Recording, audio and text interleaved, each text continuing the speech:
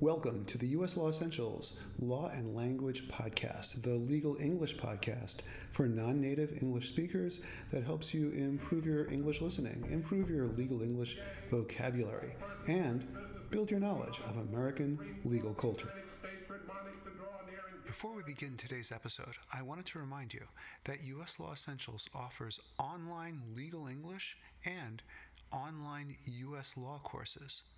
Our courses are designed for students, bar exam candidates, attorneys, and translators. If you're interested in learning more, please contact Daniel at daniel@uslawessentials.com or visit uslawessentials.com and join us on LinkedIn and Facebook. And now, today's episode. Welcome to U.S. Law Essentials Law and Language Podcast. I'm your host, Stephen Horowitz. And today we continue our series of interviews with multilingual lawyers with our special guest all the way from Italy, Claudia Amato. Hi, Claudia. Hi. But before we get started, I want to remind all our listeners that we now have transcripts available for past episodes. These are great for improving your listening and your speaking. If you ever need ideas for how to use them, let us know and we'll give you some help. Or you can ask Claudia too, I guess. I'm sure she has some good ways to work with transcripts. Anyway, and how do you get access to the transcripts? Just go to the podcast section of uslawessentials.com and sign up, and you get free access to all of our transcripts. It's that easy, because our goal is to help you, our listeners, improve your legal English. And now, let me tell you about today's multilingual lawyer guest, Claudia Amato. Claudia is a lawyer based in Savona, Italy, which is in the Liguria region. She is the founder of SpeechLex, where she prepares lawyers and judges for the TOLS exam, and also helps them improve their confidence with legal English. And she also works as a legal translator and interpreter for the Savonia Court of Justice, and she has an International Legal English Certificate from Cambridge University and also a TEFL, a teacher of English as a foreign language certificate. Welcome, Claudia. Hi, thank you for inviting me. Yeah, it's really nice to have you here. So the first question I always like to ask is, what languages do you speak? Okay, well, because I was born in Italy and I attended school here, that is here in Italy where I live, that is Savona. My first language is Italian, but at the same time, because my mom is Canadian, I've been exposed to the American English quite a lot when I was young. Besides this, I then studied English at school, at primary school, high school, etc. Then at university, I didn't study languages, I studied law. But I worked for a quite long period of time, 1 year in London, in a law firm based in London. Well, the first question here, people ask me, but were the lawyers Italian or were they English? They were English lawyers. So that's why I put that in the language part, because I worked with the English language. And then in 2020, I did also a specialization course with a university here in Italy I became a certified translator for legal English. So I had this specialization course. I did this specialization course in legal English translation. So this is basically my language. Oh, I'm sorry, I forgot to say. Besides English and Italian, I also speak very little Japanese that I studied when I was at high school. Sugoi! Yeah, it was. Nihongo shaberimasu. So I'm not the only one. Oh, okay. Good to know. Me too. Yeah, it was difficult. I mean, it was difficult. Yeah. Stopped a little bit. I don't know. Did you ever stop studying Japanese for a while? Like for a...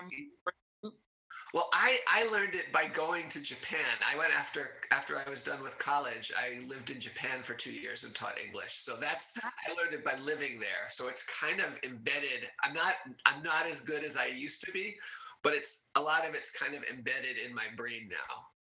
So I totally, yeah. So that you will never forget that. I had I mean, I was studying Japanese. I studied Japanese when I was at high school. Then, because I started university and I felt a little bit overwhelmed because studying law and Japanese at the same time, for my brain, it was a little bit too much. So I said, okay, pause a little bit.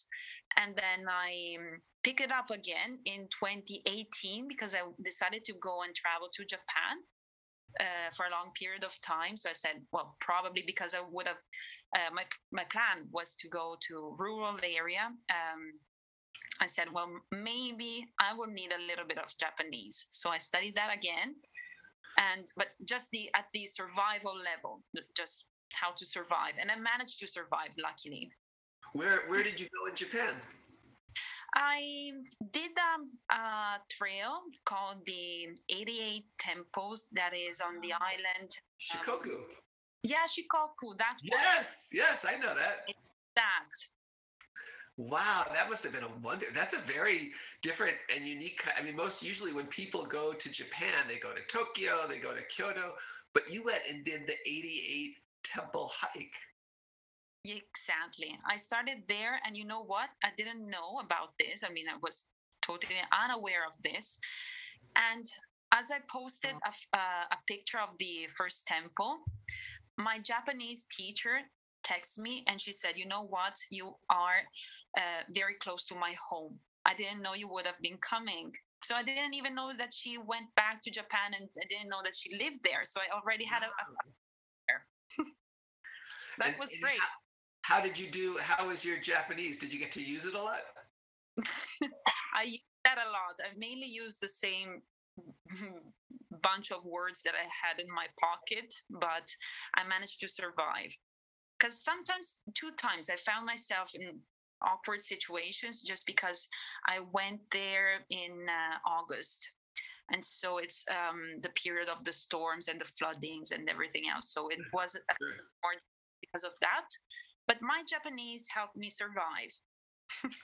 That's a wonderful experience. That must have been really terrific. And have you lived in any other countries? Not at the moment, but I'm planning to. I mean, probably in the future, I will. I see myself as one of these digital nomads that can travel and work at the same time. So this is my project. And I'm also helped by the fact that in Italy, because I live in the European Union, we can travel between all the different countries, and so that'll help. A month in Paris would be good. Yes, that would be very. And you mentioned to me that you are planning to take something called the QLTT, the Qualified Lawyer Transfer Test, which I think is an important piece of the digital nomad life potentially. Can you tell us a little bit about that? Of course, this is a possibility that is available to lawyers coming from different jurisdictions. But the problem arose when the European Union started to become even bigger and bigger and bigger. And we have this protected right to move and work in all the other member states. And so, for example, if you are a doctor, you can do your job in another country. And then the problem arose with lawyers, because even lawyers wanted to travel and also work in other member states. But at the same time, the judges and all the other lawyers of the different countries started to say, okay, you have this protected right, but at the same time, the law is different. So they created all these learning paths in order to make sure that lawyers coming from other jurisdictions have the basic knowledge in order to provide their services in the other member states. So once you take the test and you, of course, pass the test, you are qualified to practice the legal profession in the other member state. So I was thinking about taking the exam in Ireland, in Dublin. And what is tested on the exam? Because I mean, you can't possibly learn the laws of, but how many countries are in the EU now? How many member states? Oh, the point, you just take one exam for each jurisdiction. So it means that if I want to Oh, work, okay. to move and work, for example, as I would like to, in Ireland, you have to take the exam there. But it's quite a long path. It's more than 1 year. You have many different exams. You are tested. Your knowledge of civil law, commercial law, everything, contract law is tested. So it's quite a long path. But because you're a qualified lawyer in Italy, you have the ability and the right to take that exam, whereas in the past you'd have to go to law school in Ireland and study there and go through their program. Exactly. Ah, so that's Exactly. somewhat similar to in the US, since we've got 50 states and 50 jurisdictions. You can take the bar in one state, but often other states will have an agreement with the states where you can waive in to that state and you don't have to take the bar again. Or you can just go and take the bar also, but that's a lot of work as well. Huh. Exactly. So we have test, which is, it's difficult, it's challenging, but it makes it possible for you to work abroad without having to go back to university. Right. And I assume if you're doing it in Ireland, the exam is in English, and if you're doing that exam in Spain, it's in Spanish, et cetera, et cetera. Exactly. Okay. It works exactly that way. And how do you study for it? Are there courses that you take, or online, or books, or how do you do it? Okay, because this is my future plan. So I must admit that I'm not that prepared about that at the moment, but I did a sort of overview. I overviewed the website of the Dublin um, Law Support Center, whatever, and they will provide you with books. So you will of course pay for the books, but they have books to make sure that you know all the knowledge that they want. And there are also courses, but unfortunately I think that you have to attend the courses there. So it's you must be present, and that's something that I'm not sure I can do. I don't know whether they have already prepared online based preparation courses. I hope they will. If they will, I will definitely register for these courses. But I mean, they're quite prepared. It's not something, it's just me. I mean, I have to still look into that. Right. So there's a whole system for how people do this. They're prepared. I know in the US there's a whole industry of bar exam preparation companies, private companies that help people. So so it sounds like there's something at least somewhat similar that exists already. But I don't think that for them it's such a business, because even the costs for the exams are not that high. So, for example, in the UK, it was like £10,000, which is quite a lot. Instead, in Ireland, it was much less, much less. Oh wow, okay. So that's a good point of contrast.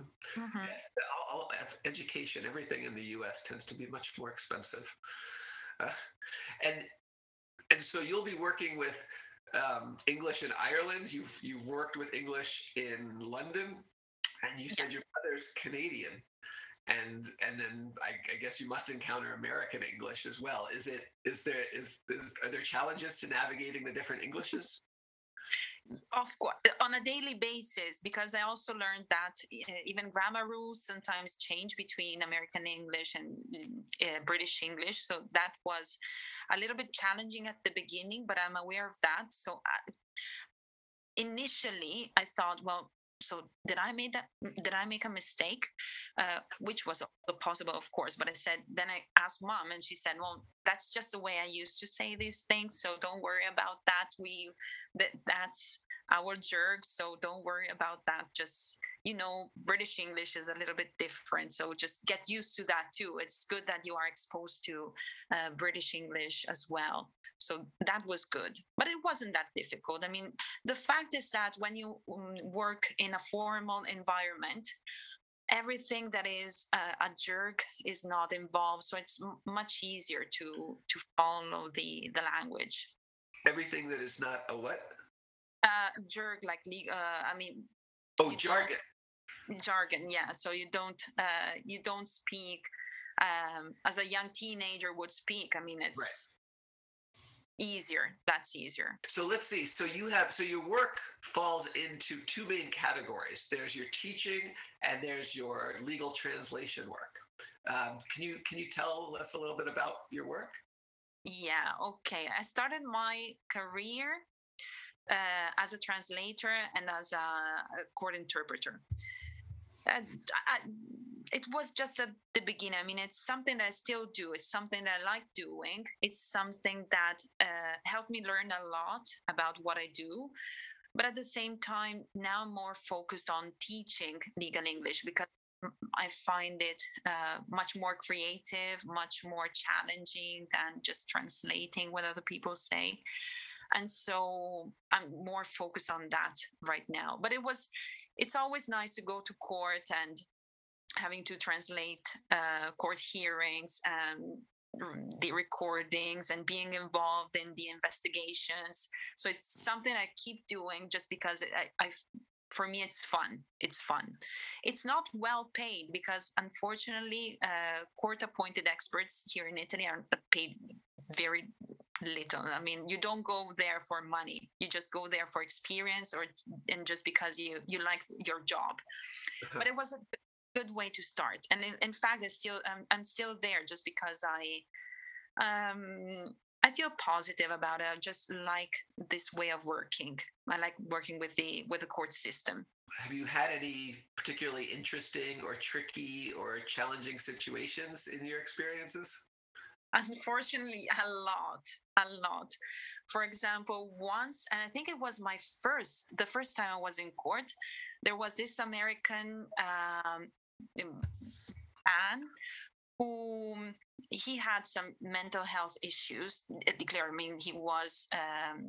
mean, he had a doctor not with him, but he was treated, and he decided to go on holiday. He decided to go to France.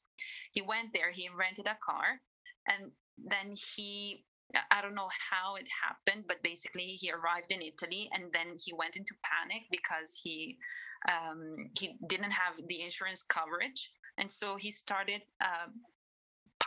punching people in the streets. I mean, he got crazy. Then he took the car again and he left his wife on the motorway. So she didn't know how to arrive in a city. And so she had to call the police. And it was such a nightmare. And plus, when the hearing finished, they left him basically without nothing because he lost everything because he just went crazy.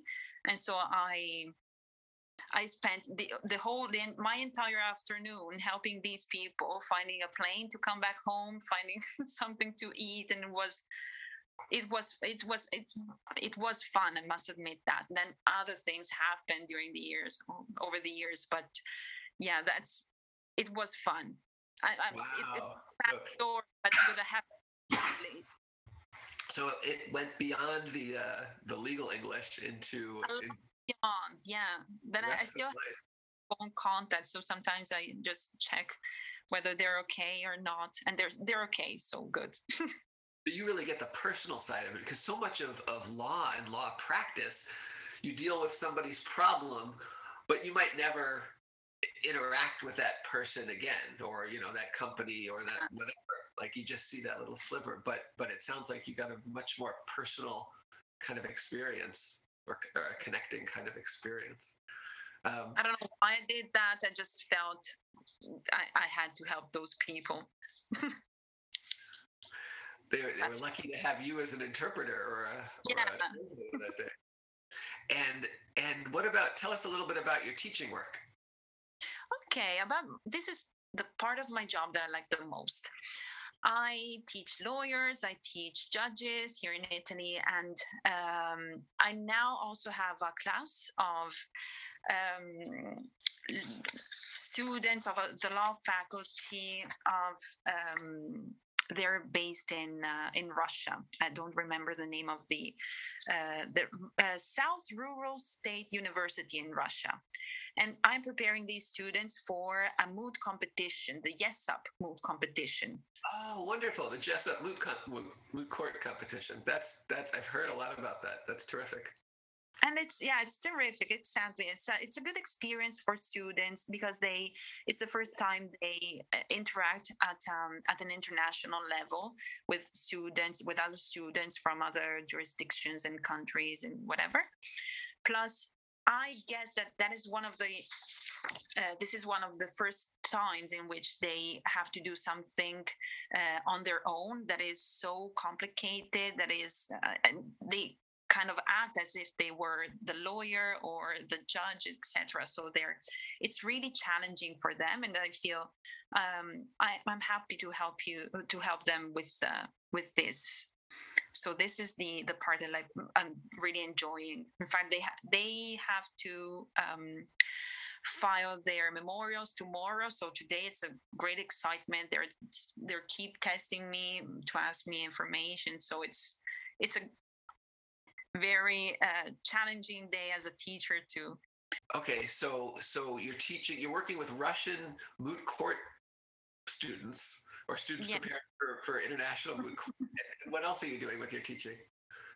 I teach a group of judges here, and they're all so good. So this is really challenging because they have a very good knowledge of the English language. Plus, they have a lot of experience, and they're used to studying. So if I give them homework, they do their homework. So this is really good.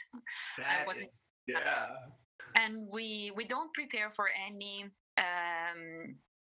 language examinations because I would say that because of their level, they're beyond that. So with them, we study, for example, the British legal system or the American legal system. We then review some of the landmark cases in the US, for example. We talk about the lives of some justices of the Supreme Court. So it's more like a cultural meeting than a proper legal English lesson. So we do we study together. So that is mainly what I do with them.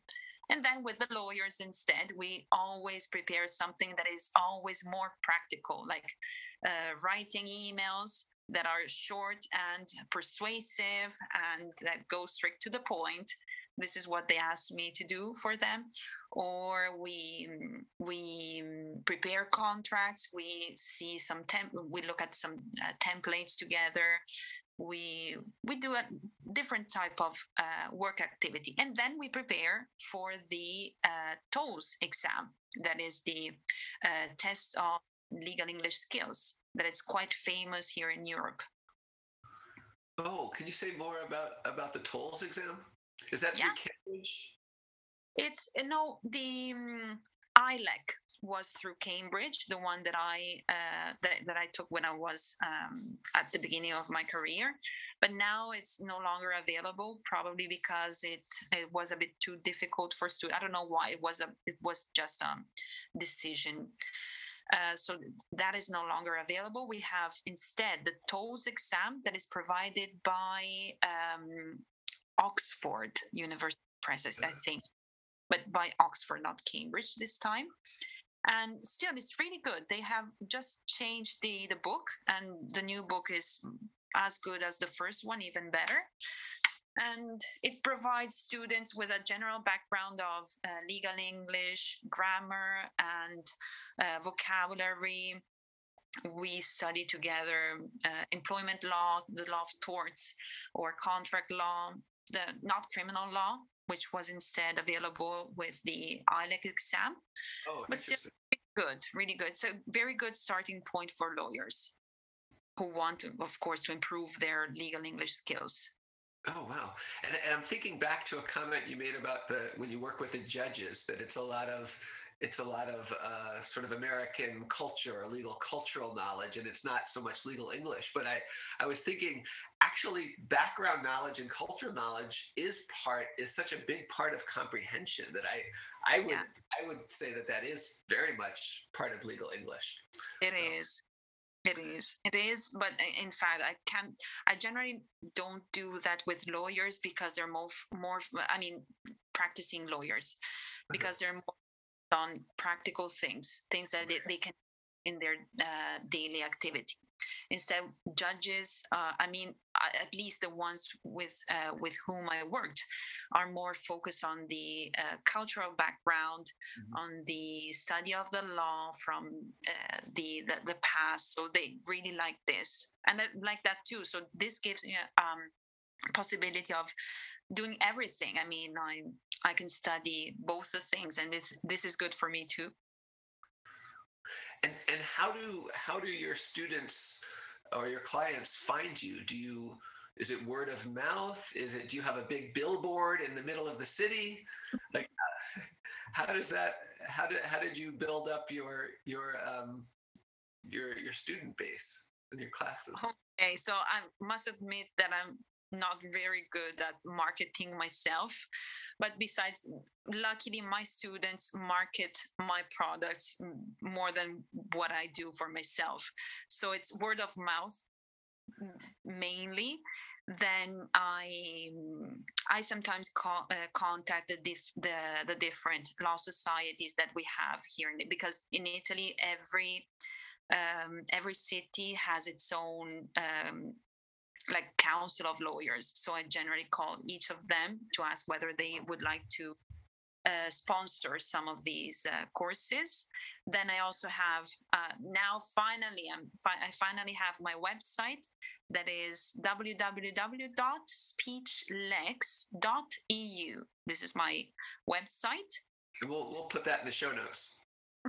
Okay, it's yeah, Speech Lex, because I wanted to my first idea was Lex Speech, but let's speak or speak, but Speech Lex was a good option in my mind. I think it And then sticks better. Yeah. I also have a page on Instagram, an Instagram account that is again Speech Lex, where I upload some posts about vocabulary or grammar. We're now reading a book all together. I mainly read the book because at the moment most of my students are a little bit shy, so they don't want to interact. But we have also this legal English book club. Oh, what a nice idea. I saw some of that on LinkedIn. I saw you reading part of the book, and I thought that was really terrific. So, and let me ask you, as we sort of get to the end of our discussion, what do you have any advice that you like to give people, or advice that someone's given you that's been really helpful? Okay, well, the first advice would be for students: never give up on your dreams. First of all, because sometimes it's a little bit difficult to go on when the word becomes to be a little bit challenging. But dreams are dreams, so you can just wait a little bit, wait a little bit longer to make them happen, but they must be there. Then another, this is something that I don't know who told me about this, but who told me this, I don't know. But someone told me, stay where you feel empowered, which is really good. I mean, if I don't feel I am empowered in a certain place, that means that it's not a place where I should be. So I should stay where I feel that I can really give my contribution to, or be helpful. Otherwise, if I don't have this feeling, I should just leave and find another thing that is probably for me. I would agree. I would agree with that one, and I wish somebody had told me that much earlier in my life Sure. and career. Yeah, because otherwise you find yourself stuck into situations that might be good for other people, but they're not good for you. And you wonder why. But there's not a why. There's just, you're not okay for that position. Just change it. So sometimes it's easier than what we think.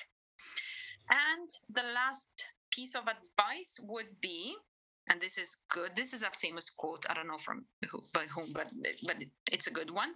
Do something today that your future self will thank you for. That's a really nice way to think about it. Yeah. And I try to apply this too in my daily life. So I not only preach, but I try to do all these things. So is this, in doing this podcast interview today, is this something that your future self might thank you for? Yeah, of course. Good. Glad to hear it. If it's a good one, I will tell myself, you see, Claudia, you can do your own podcast. So you can produce your own podcast too. You can speak, you can do it. Oh yeah, and we talked earlier before we started recording that you're planning to start a podcast where you talk about movies that have legal themes, which I thought was a terrific idea.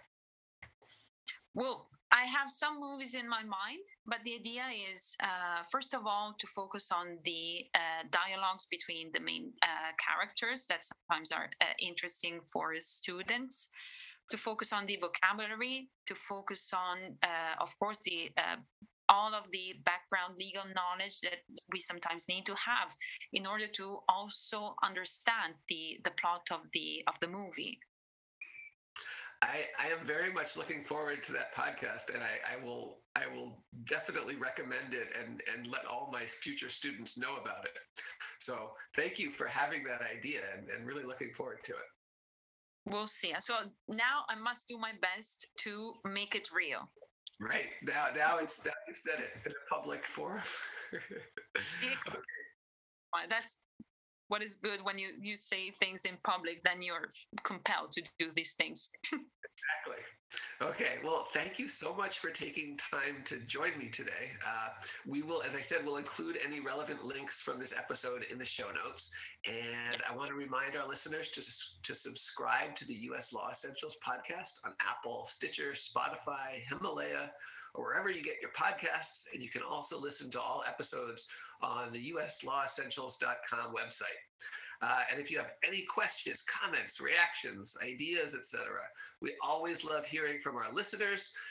You can contact us by email at daniel@uslawessentials.com or through the US Law Essentials Facebook group or LinkedIn group.